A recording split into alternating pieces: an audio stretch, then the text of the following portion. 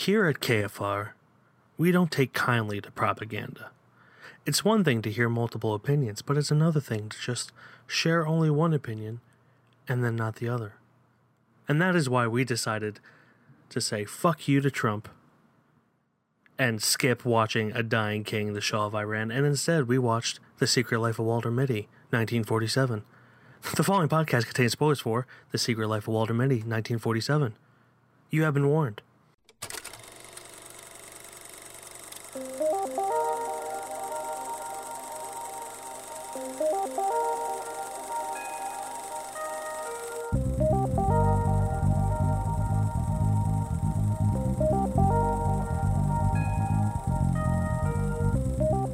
What's up, everybody, and welcome back to another episode of KFR News Radio. This is your host, Benjamin Button, along with your host, Miguel Magusto. Hello. Hello, my dear friend.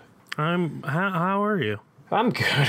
I'm a little tired, you know. It's been a long day. I gotta be a little quiet because the little guy is sleeping right above me. Little man takes naps. He slumbers. He takes naps. I'm also worried about the power going out. Yeah, I was too. It was quite the tenacious storm coming through. Yes, we'll see what happens. How you doing, though? Not bad. Watched a couple movies. You know how this podcast goes. Yes, we do that this is something too. we do. I think I watched 4, including our movie, one of which we actually saw together. Yes, we did. Which is awesome. So let me just go ahead and go through those bad boys. The first one I actually watched, this was like an interesting week. I was all over the place with genre.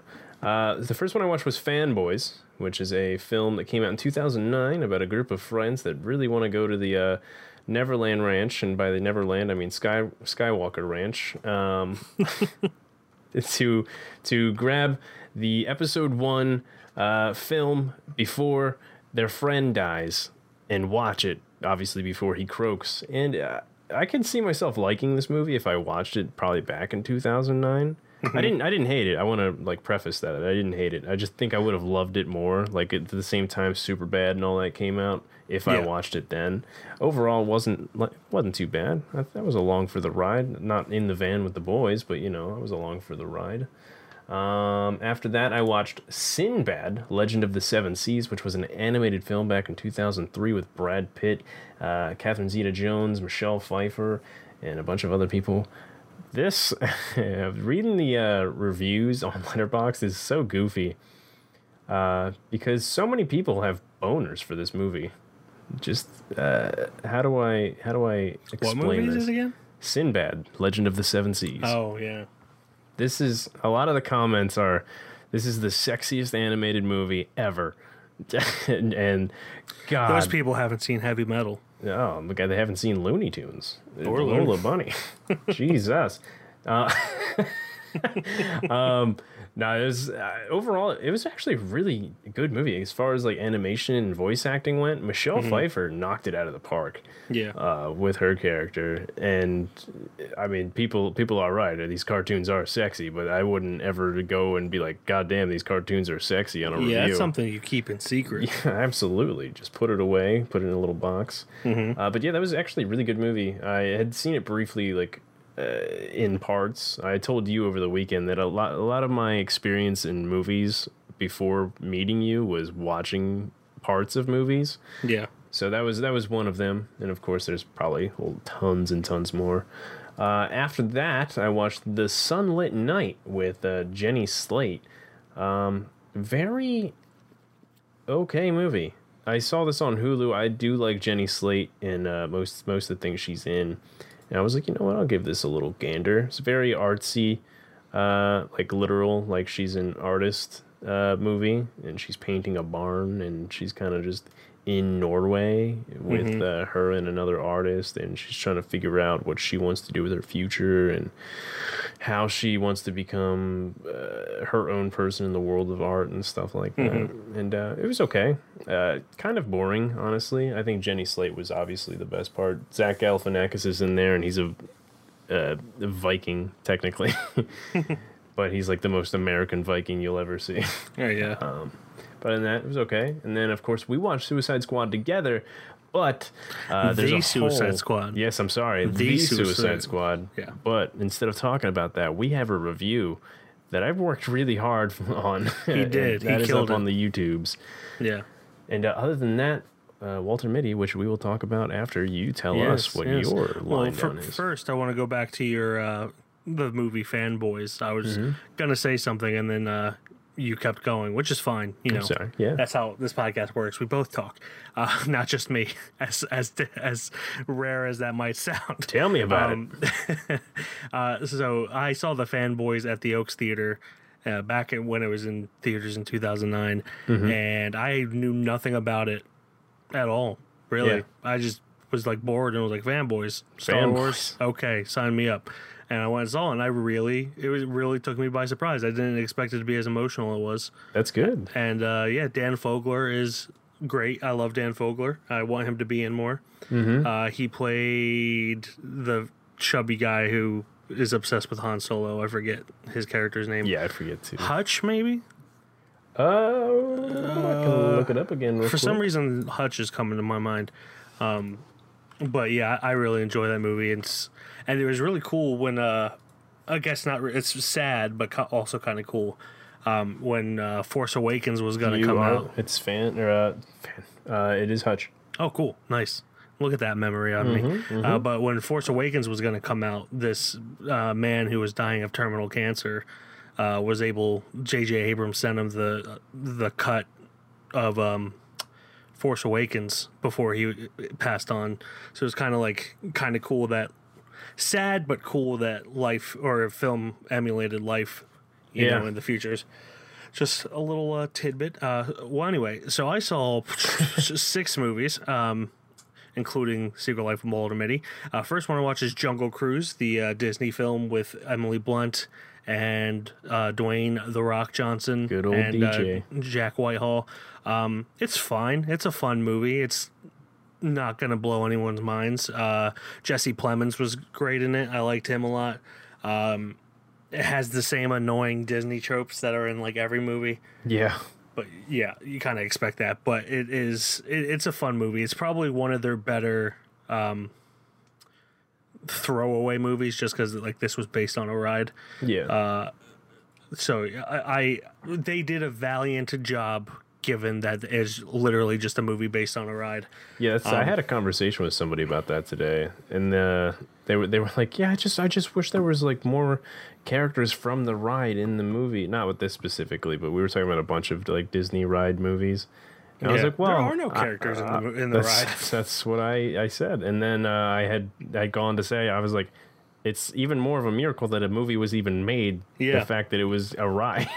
Yeah, it's literally just a bullshit safari that's not real at all. Which I like. I like the Jungle Cruise ride, but like there's no story there. They try to make a story, but there's no story there. So yeah, that it's a fine movie. Definitely see it in theaters if you can, even though it's on Disney Plus, but you have to pay extra for that. So yeah, then I watched A Dying King, The Shah of Iran, which was what Streaming Roulette picked. Yeah. And I was ready to talk about how boring it was and how it kind of felt like the kind of movie that you would see when you had a substitute who didn't want to do anything, so they just put on a movie. Or the teacher told them to put on a movie, and it's just boring and filled with information that, like, yeah, I guess it's relevant to the topic, but why should we care about this topic? And I'm not talking about the whole Shah of Iran thing. That is a big thing in American history and everything. But in the last 5 minutes, it turns into propaganda for Donald Trump. And I have no problem with people who like Donald Trump. I think they're insane, and I don't understand it. But, you know, that's your right to be insane and believe something that I don't understand. What I don't like is that they trick you into watching this hour-and-a-half long film just for it to turn into a Trump campaign, and them not to show the side of the Democrats when it comes to relations with Iran, which, you know, may be wrong, but they take no effort in showing why Democrats act differently towards Iran than Donald Trump did. I remember you telling me the day I was actually going to watch it too, like you were watching it before me, and I was just like, you were telling me all about the movie, and then you're like, at the last like 10 or so minutes, you're like, I think this is Trump propaganda. Yeah. What I said specifically was, fuck no, we're not reviewing this movie. And again, that's mainly like if it were Obama, I probably would feel the same way. Probably not as strongly because I admit I hate Trump. Yeah. I don't hate Obama. I didn't like Obama, but I don't hate Obama. But I straight out hate Trump, so I probably wouldn't feel as strongly. But this is not a political podcast. Yeah, this is not that at all. We wanted to see a movie and we wanted to watch a movie and just talk about it. And before the propaganda aspect happened, it wasn't even like a real movie. It was just talking heads with boring information. Yeah. So it would have been a boring podcast regardless. And then the propaganda thing just tipped what I was already thinking about doing. Yeah, I was still gonna watch it until you told me about the last 5 minutes. I'm like, yeah, we can skip it then. Yeah, but like really, it's just a super boring documentary. Like it's not interesting at all. And what happened with the Shah of Iran is relatively interesting, but they make it the least interesting thing in the world. Yeah. Anyway, that's enough of that movie that we were not going to talk about. Then I watched Suicide Squad with you, The Suicide Squad with you. Polka Dot Man is my homie, and I want a standalone movie with him and his mom. Absolutely. You could check out more of our thoughts on YouTube. Then I watched 9 Days, which is a film with Winston Duke, Zazie Beetz, Tony Hale, Bill Skarsgård's in there, and is essentially a movie that is like kind of like the movie Soul, but like live action and what's the word? Emotionally compelling. I seem to be the only person who thought Soul was a big boring pile of poop. I shouldn't say a big pile of poop, but it was boring and did not hit home the way that not what a lot of people should have been expecting. And then I wanted it to hit home and it didn't. 9 Days it's essentially this guy who's interviewing all of these people who you find out are spirits who are applying to become alive, like they're applying to be born on Earth, to be reincarnated. Not reincarnated, because they just kind of appear. They're not like dead people. And then, well, I guess there's a word there that I'm not. That wasn't the right one. Yes. But anyway, so they're applying. So it's like, and they're going through this trials, and it's really the whole movie is just about like the power of empathy and the power of lack of empathy. And it's just a really beautiful film. I highly suggest people check it out. It is not gonna like blow your minds visually, but it's just a really good movie, and then has one of the strongest endings, at least in my opinion. I'm sure there's going to be a bunch of people that completely disagree with me, and that's fine. But like I don't want to say I was weeping, but I shed more tears with that movie than any other movie. That's actually a milestone there for you. Yeah, I don't cry much during movies, but do not. And it's not in a sad way. It was just like, touching. Very touching, and I really enjoyed it. So that's 9 Days. Highly suggest people see that, especially in theaters if you can.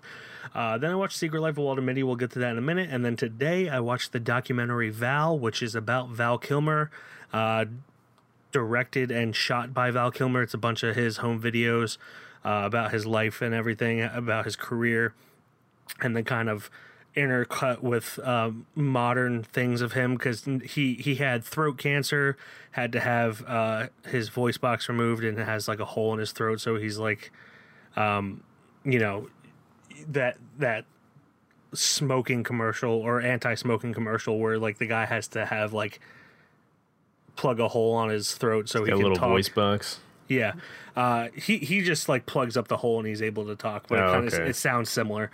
But yeah, just kind of seeing like how he's kind of dealing with that after his career, and seeing how he went from this huge actor to because he can't really act anymore, because he can't really speak anymore, to becoming this actor who kind of just goes to like Comic-Con and everything, and admitting that like he kind of before looked down on actors who had to do that, and now is just grateful that he's able to do that. So it's a really interesting like examination of his own life, and I really think I do want to watch that myself. Yeah. It's just because it does look very interesting, even just from a trailer or anything like that. Yeah, but I highly suggest people see that. But that's all I watched this week. That brings us into some news. I'm going to go with my news first, if that's all right. Yeah. It might even be the same piece because we didn't discuss. I think it might be. Yeah. So Brendan Fraser he is signed on to join Martin Scorsese's Killers of the Flower Moon, and he became emotional in an interview when people brought up the point that like everyone on the internet, they specified TikTok, but it's essentially everyone who has access to the internet is rooting for Brendan Fraser. And it's just nice to see, like, I love to see that things are turning around for him because he had like this such prolific career and then kind of got blacklisted because someone sexually assaulted him and he wanted to talk, speak up about it and didn't. Yeah, didn't he get a divorce too? That kind of he got a divorce. That crushed him too. That crushed him financially and probably emotionally. But Brendan Fraser has been one of my favorite actors pretty much since I first saw him in George of the Jungle or The Mummy, whichever one of those I saw first. I always tell people that like I'd be happy if I won an Oscar, but I could like die that day if I got to work with Brendan Fraser and be happy. I would love to work with Brendan Fraser. Long shot, Brendan Fraser, if you're listening, I got a script for you. I'm not even lying. I do have a script that I wrote a part for you in mind. That's perfect. So he's also going to be in a movie called Brothers here as well. Yes. I didn't read up too much about that one, so that's on me though. But he's just got a lot of stuff lined up. His career's finally going back on the upswing. I forget. I think I called it the Brizanaissance or something, or Brendan's. It doesn't work as well as McConaissance. Fraser-sance or whatever. Fraser-sance, yeah. It's good to see his career jumping back up. Absolutely, he's definitely one of the golden ones. And you'll love to see it. I do. I love to see it. I'm excited. And also, he's got that Darren Aronofsky movie, Whale, coming out that I'm excited for. I love to see that people still want to work with him because I've wanted to work with him since 1996 when I was like 7 years old. So I was gonna say, I'm pretty sure even like in Hollywood that he was always just a good person to work with. Even like the cast of Mummy, just were like, he's such a good dude. Yeah, I have a friend. I'm not going to name names, but I have a friend who like worked an event that he was in, and my friend was running the event, so he tried to, and Brendan Fraser was a guest there, so he tried to go up to Brendan Fraser to let him know something. And his security guards just like shoved him out of the way and said like keep away. And granted, like they were rude about it, but technically that is their job. Yeah. And they just didn't realize it was him. And when Brendan Fraser found out about it, he was like apologetic about it. So it's just really cool to see that. It seems like he has a level head. Absolutely. And I'm sure even more so now that he's, for lack of a better phrase, fallen from grace. But he's coming back. He's coming back with full force to grace and full of vengeance. He's ready. Yeah. Full of vengeance. I love it. But yeah, that was my news. I assume that was your news as well. That was also my news. Yes, there we go. So let's get into The Secret Life of Walter Mitty, 1947. Samuel Goldwyn presents the James Thurber story that delighted millions, starring Danny Kaye, 8 times as funny in 8 hilarious roles. One as Walter Mitty, the dauntless sea rover; Anatole Mitty, the Mad Hatter; Captain Mitty, ace of aces; Dr. Mitty, the brilliant surgeon; Mitty the Kid, Western desperado; Gaylord Mitty, the riverboat gambler; and in real life, Walter Mitty, the lovable henpecked dreamer. Walter, what's the matter with you? But can a beautiful vision come true? Can adventure and intrigue rush into his life? Sometimes Walter can't tell where the dream ends and where the nightmare begins. A clumsy daydreamer gets caught up in a sinister conspiracy. You practiced that, didn't you? I did. In my head, I was like, I'm going to do this. Directed by Norman Z. MacLeod, written by Ken England, Everett Freeman, and based on the short story by James Thurber. It is starring Danny Kaye, Virginia Mayo, Boris Karloff, and Faye Bainter. So this legitimately once I found out the other film was propaganda, I spun the wheel one more time, and this is what it landed on. This is the first one. I took a screen video just to show Glenn that I wasn't making things up. I love Danny Kaye, though. A Court Jester is one of my all-time favorites. White Christmas is one of my favorite Christmas films. I personally think that he is more talented overall. I'm not going to say like in singing or dancing or whatever, as Bing, more talented than Bing Crosby and Frank Sinatra. Mm-hmm. He's just a triple threat. And I feel like not enough people know who Danny Kaye is. I mean, I'll even be honest, I didn't really know who he was too much. And I think I watched A Court Jester. You did. You watched it at the beginning of your assignments, so and you didn't care at this for point it. Is a blur compared to now. You said you didn't care for it at the time. I wonder if you would have a different opinion. I almost guarantee that I probably would have a different opinion. Because the last 15, 20 minutes alone are just comedy gold of A Court Jester. But we're not here to talk about A Court Jester. We're here to talk about Secret Life of Walter Mitty. We're not going to do what we did with Mallrats. I mean, to be fair, I don't have many things to talk about besides this for Danny Kaye anyway. But so, as almost nobody out there knows, unless you are saw one of our YouTube videos of a top 10 movies of all time, or are involved with me on Letterboxd and saw my top 10 on that list. The Secret Life of Walter Mitty, the Ben Stiller one, is one of my top 10s. Like it's up there. It's also up there. Yeah. One of my favorite movies of all time. And I didn't know, at least until probably I think a year or two after the movie was released, that there was an original one. So I had no idea this movie existed until not that long ago, technically. Yeah. So of course, it was only a matter of time until we watched it, and here we are. Here we are. So let's talk about it. Let's talk about it. So I think it's no surprise that this is extremely different from the Ben Stiller version. This is definitely more a product of its time, not in the same way that Mallrats is a product of its time. Yeah. But this is like, it's very like glitz and glamour, and the physical comedy is definitely of its time. And the thing I think this focused on more that the Ben Stiller one didn't, it focused on a little bit, but not too much, was the daydream aspect, where this had entire like 5-minute segments. Yeah, there's whole sequences. Whole sequences where he's daydreaming. And they're all relatively funny. Like the first one or the second one, he's like performing surgery and like asking for all this stuff, and he like asks for a cheese grater and like grates cheese or something. It's just random shit going on. And it's just really goofy in that sense. The comedy kind of, in a way, physicality wise, was very reminiscent to me for the Nutty Professor that we talked about a few months back, where it's just like they're not really jokes, they're just really random occurrences, and it works for the most part. It's very dry humor in that sense, and situations that obviously would not happen in real life. But Danny Kaye sells it, in my opinion. He easily the best part of the movie. Oh, absolutely. Go ahead. Oh, I was just saying to fill space. I'm gonna and make a runoff sentence. I'm gonna pocket.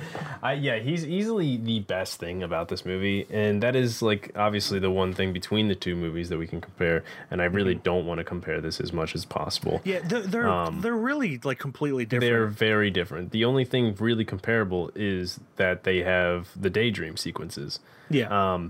In the other Walter Mitty, I think it works more.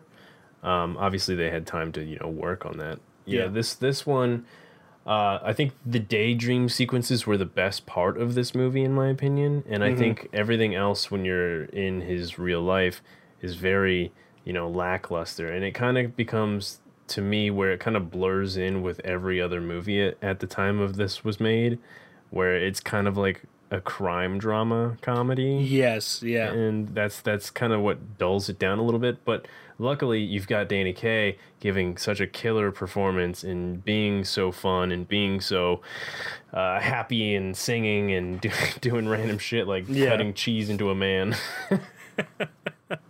But it's a lot of fun for sure. No matter really Yeah. what part of the movie you're in, as long as it's the sequences. Yeah, I would completely agree.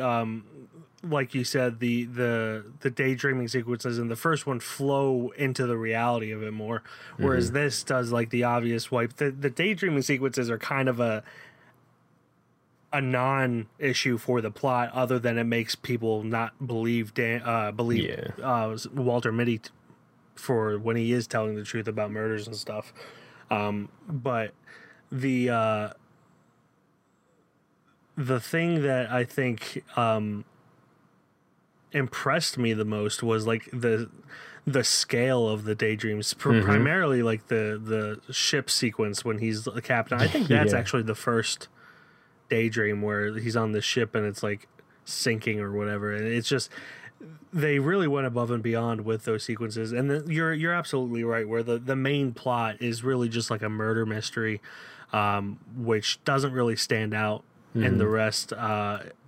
It's kind of like, I kind of wish that it didn't focus on that plot and it was more just like, well, it was what his job was. Like he was like I think a creator for characters or stories. He was or a something proofreader, like proofreader. Okay, well his whole what was cool about it is like he had this job where he could create these stories, but like he didn't do that. He basically, like you said, proofread and never created these stories to write on books or anything like that. But he was there at the job and he didn't do any of those things. I don't know how the plot would have worked more with going through that. Maybe like, he lost the perfect character or something like that. Yeah, instead or of like, a whole crime drama thing like this was. One thing I thought this was going to do was kind of in again, I'm really trying not to compare the Ben Stiller one, but just to set this up, in the Ben Stiller one, Adam Scott is kind of like his career rival. There's a character in like the beginning of this where I feel like he's going to be a career rival, and I thought it was going to be him stealing an idea of Danny Kaye's or something, where it, he has to like somehow prove that it was his character all along, and I think that would have been a more fitting. I don't know if it'd be more I just don't think interesting, but this plot, as far as a crime drama went, I don't think it worked as well as I mean, then again, I wasn't living in the 1940s, so yeah. I can only say so much. I just think it would have been better if it wasn't that. But I mean, regardless, I mean, the remake or re-movie that we have now is one of my top 10, so I can't complain that much. Yeah, I will say that they do a good job at making you think he like in your head you're like, maybe he is crazy. Yeah. Like they do a really good job at while the mystery itself is like meh, it's not that interesting. The way it is told and the way that the characters act about it, there is a point where you're just like, maybe he did imagine it all, maybe it's not real. And then they give you like a little Easter egg, and it's like, oh no, he is telling the truth, but then it takes that back immediately. It's like, oh no, maybe he imagined that as well. And I think it did that very well, but that's really only like a 5-minute span in the whole film. But I think it's understandable why when the Ben Stiller one came out, it wasn't like not many people knew it was a remake. It's just kind of like, oh, this was already made at some point. This a movie had been made about this story before, and that's not to say that this movie's bad. It's just like, I don't even want to say it's forgettable, because I'm probably going to remember this movie. But it's see how it flies under the radar. Yeah, it doesn't stick out. Like and even the new one, a lot of people haven't watched.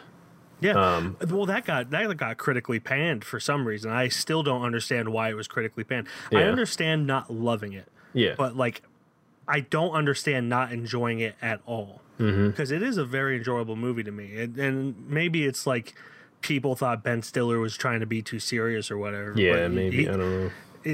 That's not the first time that he's been serious in a movie, so, so I don't understand. But this one, like, if some of the sequences, if you told me before I had watched it that they were sequences from like White Christmas and I just forgot about them, I'd be like, yeah, you're probably right. Yeah.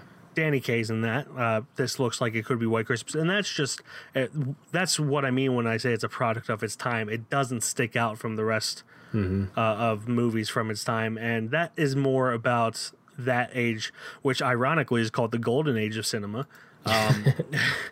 And here we are forgetting about it. That it all looks the same. Whereas movies nowadays, granted, this is more on like computers being able to change visually how colors look. You didn't see that in the 40s, like maybe a little bit, but not as much as you do today, where you have movies like Amelie, which is like super green, or Book of Eli, which is really brown, and Dunkirk, which is really blue. Like there's not these tones back in that time. It's all just film and Technicolor, which is a very standard look.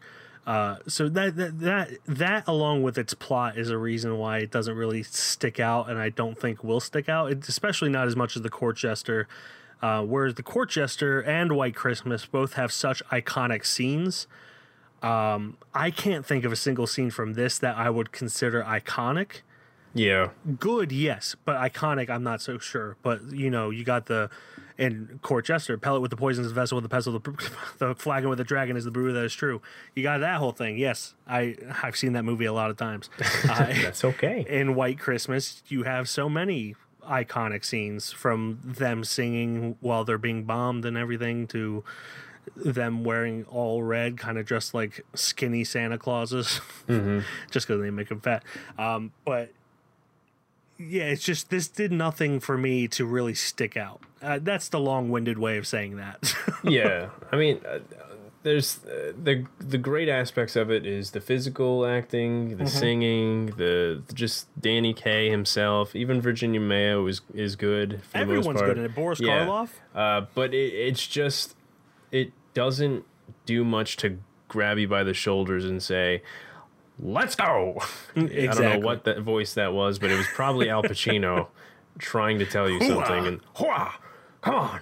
But yeah, I mean, I liked it. I did. I just don't know, as far as plot and everything went, that anything gripped me like that I was hoping for.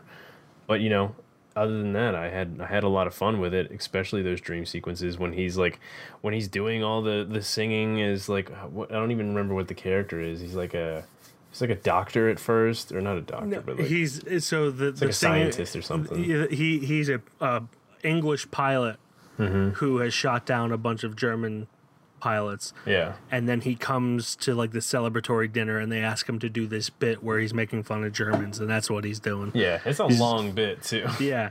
It is. And that was what Danny Kaye was known for, was like these comedic songs like that. Court Jester's filled with them. White Christmas, to a lesser extent, is filled with them. That's more of an ensemble piece, whereas this and Court Jester are Danny Kaye's vehicles. But yeah, I agree wholeheartedly that, really enjoyed it, but it's just, I don't think that I'm going to talk about this as much as I do the other two movies I mentioned. I mean, I think that's all I got to talk about, honestly. That's the same here. So, that brings us to the judgment. As always, we have to decide, and it has to be a unanimous decision, whether or not this is a shelf boy with the likes of Apostle and Handmaiden. So, Glenjamin Bond, does this make it onto the KFR shelf, or does this just, it maybe falls out of our cart? We're not throwing it away, but it might fall out of our cart. I just bought it and it fell out. Bye. Oh, no. I want to say yes just for Danny Kaye and all the dream sequences. I just don't know if I could say yes to the rest of the movie itself. Yeah. Because like I obviously stated, those were the best parts. Now, if I could just take those parts, that would get the shelf. Yeah. But do I still give it to it because those parts are in it? I don't know. How do we go about this? Well, if what I'm going to say helps, I think Danny Kaye has better films that we could probably add at future dates. I know we haven't reviewed them yet, but I feel like we should not just throw it on just for Danny Kaye. Maybe, whenever we do, when we review Court Jester and White Christmas, maybe they'll go on then. But I would say no, this doesn't deserve to be on the shelf. Hey, that's understandable to me. Yeah, and I love Danny Kaye, so this kind of hurts me. But sounds like it fell off the car. it fell off the cart. So, The Secret Life of Walter Mitty, 1947, does not make it on the shelf with the likes of Apostle and Handmaiden. That brings us to our plugs for this week. Glenn, what is your plug? Well, funny enough is that we talked about Brendan Fraser earlier, right? I want to plug that video of him being told how much he's adored and how humble he is. He is so adored. He's so adorable, too. He is, yes. Damn him. So, yeah, I mean, I'm sure I'll find the video somewhere of him being praised and him just being like, oh, shucks, thank you. Because he was wearing a cowboy hat at the time of the interview. He's like, shucks, thank you. Of course he was. Where is he from? I don't know, actually. Because he doesn't strike me as like a southern person.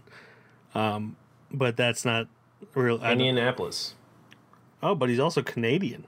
That's true. Oh, interesting. But yeah, love Brendan Fraser. Love that he's getting his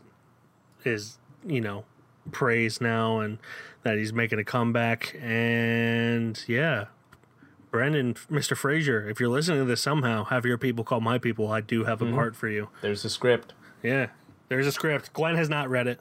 I actually am surprised I haven't. Well, it's the Eugene versus Humanity feature. I'm no longer surprised that I haven't read it. I'm going to work with Scorsese and Leo and Bob De Niro. Yes, I saw. Congratulations. That's so Thank exciting. you. I think I might be sick. A little anxious. Oh no. I mean, it's going to be fun. You got this. You've got this. Got it. Just know that the internet is so behind you. We're so supportive. There are so many people out there who love you, and we're rooting for you, and we can't wait to see what you do next. Shucks, ma'am. But yes, so yeah, that is your plug. My plug, I already showed you my plug because it's fucking hilarious. It is hilarious. It is hilarious. There is this Australian comedian musician on YouTube and Instagram and TikTok and all those things called Tom Cardy. Some of you have probably heard it, but I'm gonna plug his one song. All of his stuff is good, but his one song, HYCYBH ? And I'm not going to tell you what that means. Gotta find out. Just listen here. And then when he says out loud, I wonder where my car keys are, I still don't say it. But then he asks me, do you know where my car keys are? I look at him in his face and I say, have you checked your vitals? Get up, I have not seen your keys, but since you're asking me, you better check up that vital. Of course I'm not serious, I don't think it's up inside your big brown business. But a funnier thing to say to someone who's lost their shit and is stressed out. That's so funny. Oh my goodness. It's so funny. It's I amazing. slap my knees in hilarity. Slap your knees for And justice. your ass. And your ass. But yeah, so that song is really funny. Listen to the whole thing. It's most of his songs are short, but that's one of his longer ones. But I listen to it a lot, and I still laugh at it. So it has good longevity. So yes, those are our plugs for this week. Brendan Fraser reacting to people just loving him. Because we do love you, Brendan Fraser. We do. And HYCYBH by Tom Cardy. Those are our plugs. That brings us to our assignment for next week. It is my turn to pick. Ooh. And I struggled to pick one. I was originally going to have Glenn pick a number between 1 and 5, but I decided 4. I probably shouldn't. 1 and 4, whatever. 4? I don't even remember 4. I don't remember what the other movies are anymore.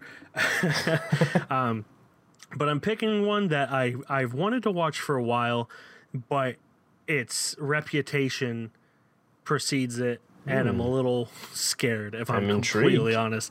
And anyone who has seen this movie kind of understands why I might be a little bit scared.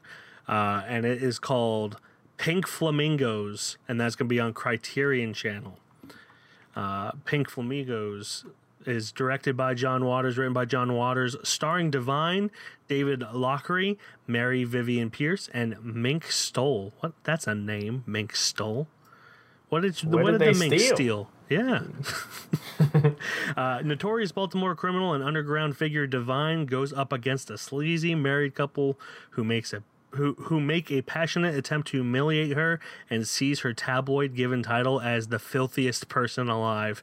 And that last line there makes you understand why I'm a little bit worried.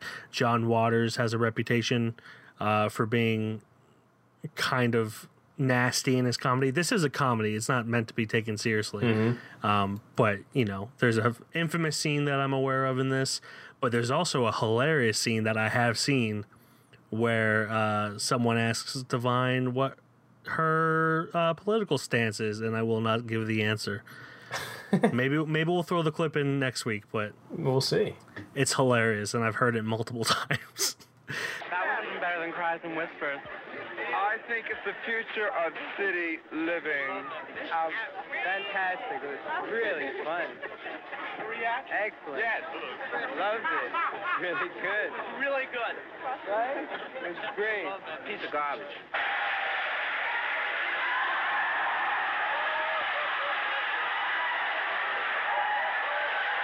The only part I didn't like was snakes.